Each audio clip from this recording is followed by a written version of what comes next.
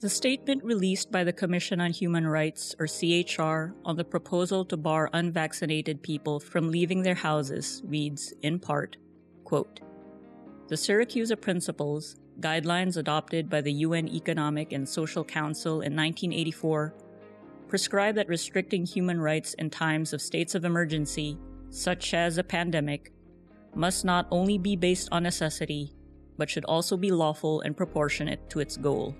These principles also cite that policies restricting human rights, in this case freedom of movement, must be based on scientific evidence, neither arbitrary nor discriminatory, and should especially be mindful of its possible disproportionate impacts to marginalized populations." End quote. In this episode of B-Side, Commission on Human Rights Chairperson Chito Gascon tells Business World reporter Alyssa Nicole Tan why the state cannot and should not create a system that denies the unvaccinated access to necessary services and opportunities. When the president first announced that he would withhold the unvaccinated from leaving their homes, CHR released a statement saying that this would lead to undue discrimination. Under the release, it was mentioned in the Syracuse Principles that the restriction on movement must be based on scientific evidence. With the data on COVID-19, the high infection rate of the Delta variant, and the quick mutation of the virus not suffice as scientific data? Why or why not? First off, when dealing with human rights issues in the context of a pandemic, it's important that we affirm certain core human rights principles. And that first human rights principle is the affirmation that everyone has dignity and must be attended to or addressed in the context of that dignity that each of us as human beings have. Because it is a health crisis, there are science and facts on the ground that require assessment as we try and uplift the dignity of all persons. The whole purpose of our response to these recent statements is not to prevent the state from doing what it needs to do to address the pandemic, but to at all times affirm that the purpose for being of a state, which is to serve and protect its people, is constantly affirmed.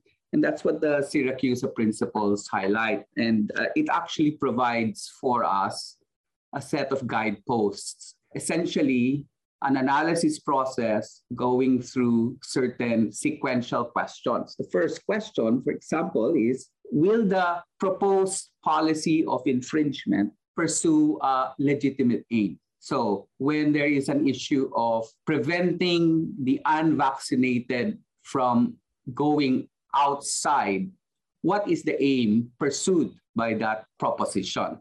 The second question is that proposition suitable and connected to the fulfillment of the goal? Prevention of unvaccinated persons from being out and denying them services, will that achieve the overall public good that we hope to address?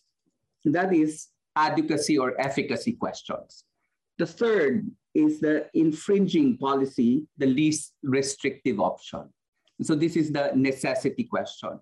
And then finally, fourth key question to ask is, do the benefits of this proposition outweigh the costs, or a proportionality principle? So these four guideposts should help us in addressing many of these questions about how we make distinctions between those vaccinated and those not vaccinated. And we can go into an application in the course of this conversation. However, these principles need to be understood in the context we find them.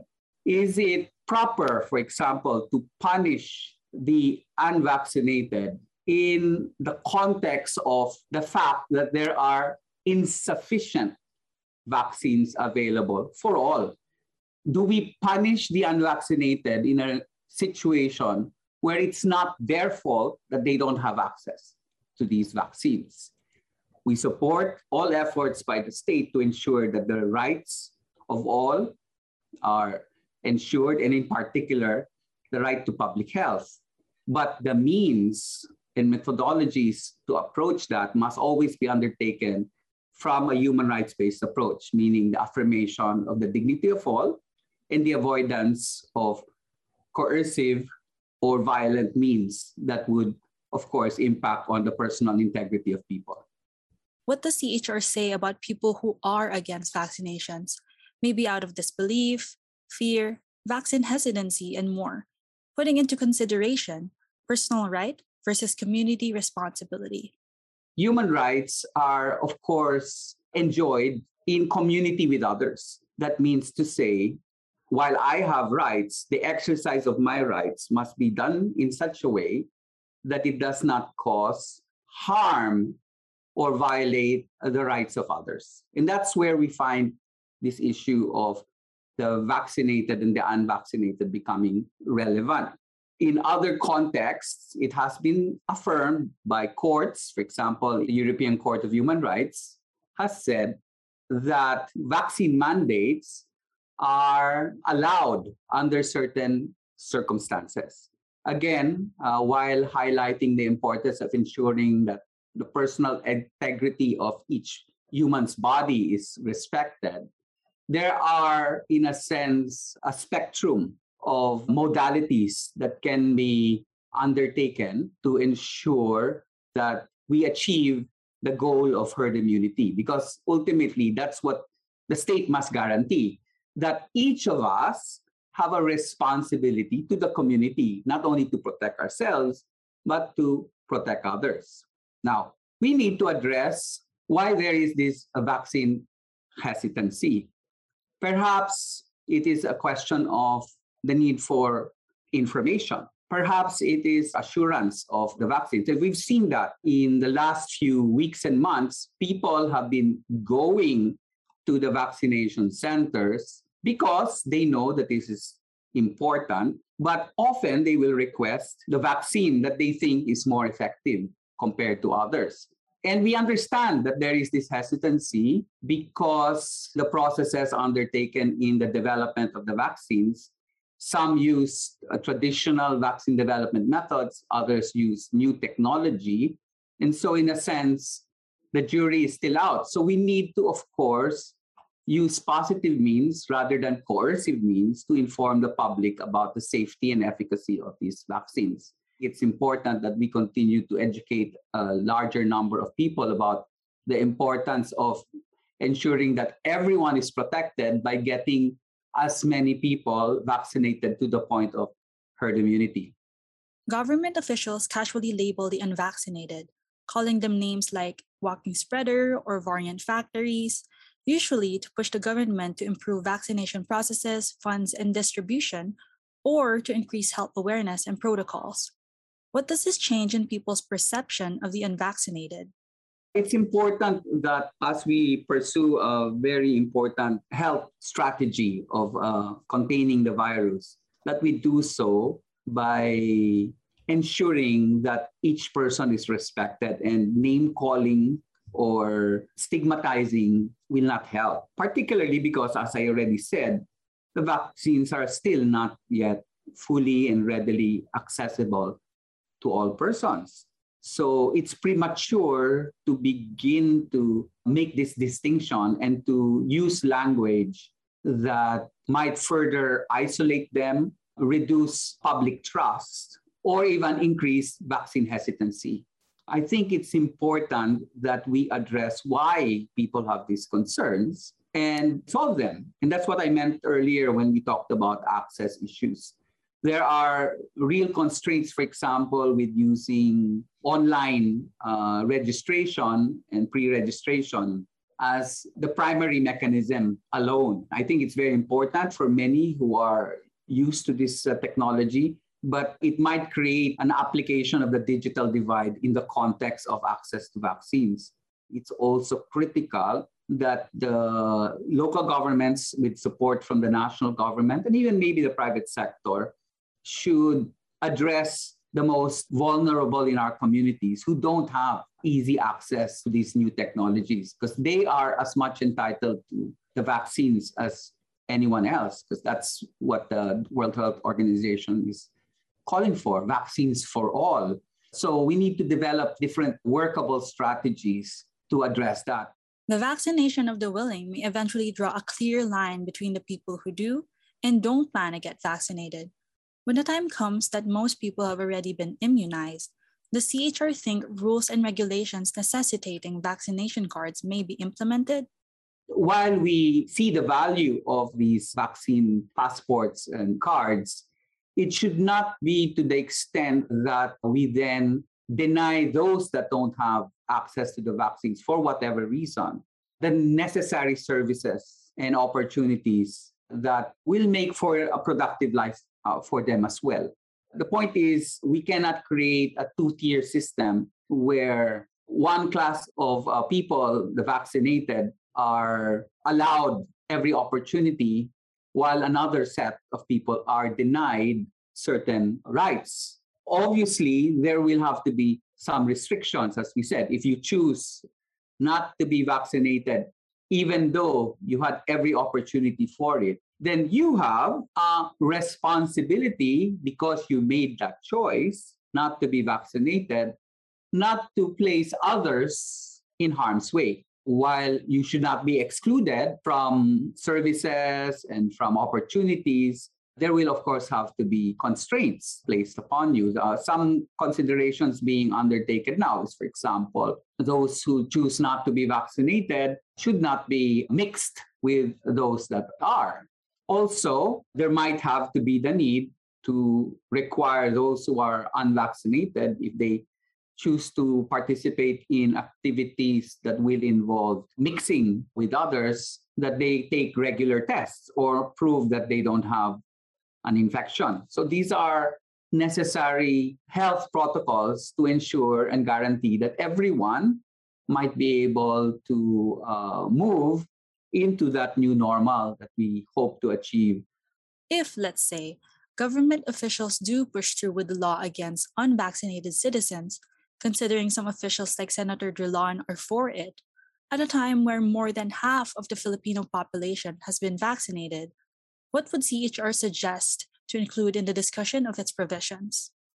Ultimately, what needs to happen is that the international human rights standards, and as applied by the Syracuse Principles, should find its way in the protocols of any law. Further, in the implementation, we see that there will, of course, be some possibility or potential for abuse. And so there has to be also a mechanism for review, for appeal, and for remedies. Coercive measures should be avoided. Anything that undermines the integrity of the human person should be avoided.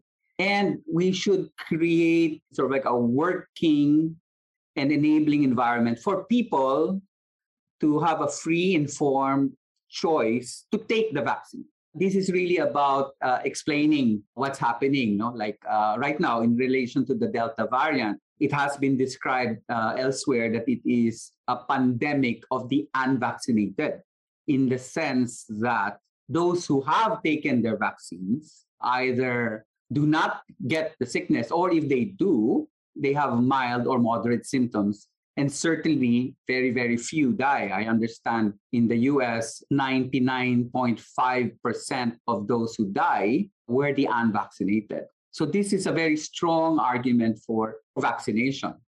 When it comes to the unvaccinated, we can't throw the book at everyone and say, put them in the same box. There have to be individual assessment process for why they choose not to. And perhaps in those cases, we will find that they have their own different valid reasons for choosing not to be vaccinated with these vaccines that have been made available. And so therefore, it may be unfair or unjust to punish them under the specific circumstances that we find these people in. I think there is space for mandating vaccines in certain groups. For example, frontliners, healthcare workers, the military, public school teachers, because of the function of their work and the way they have to, on a daily basis, interact with the public. We probably need to create in the law safeguards that these are not abused. Because as we saw in the previous rollout of guidelines, while the guidelines were meant to be helpful on the ground, we had seen misinterpretations or misapplications of these guidelines. And that concludes another episode of B-Side. Once again, you heard Commission on Human Rights Chairperson Chito Gascon speaking with Business World reporter Alyssa Nicole Tan. Keep in mind that wealthy countries have cornered most of the world's vaccine supplies. The Red Cross recently said that Southeast Asia needs vaccine access to contain record infections and deaths driven by the Delta variant. And as of this recording, the Philippines has fully vaccinated only 10 to 12% of its population, according to a Reuters COVID-19 tracker. Marginalizing the unvaccinated, calling them walking spreaders or variant factories when they do not have access to vaccines adds insult to injury.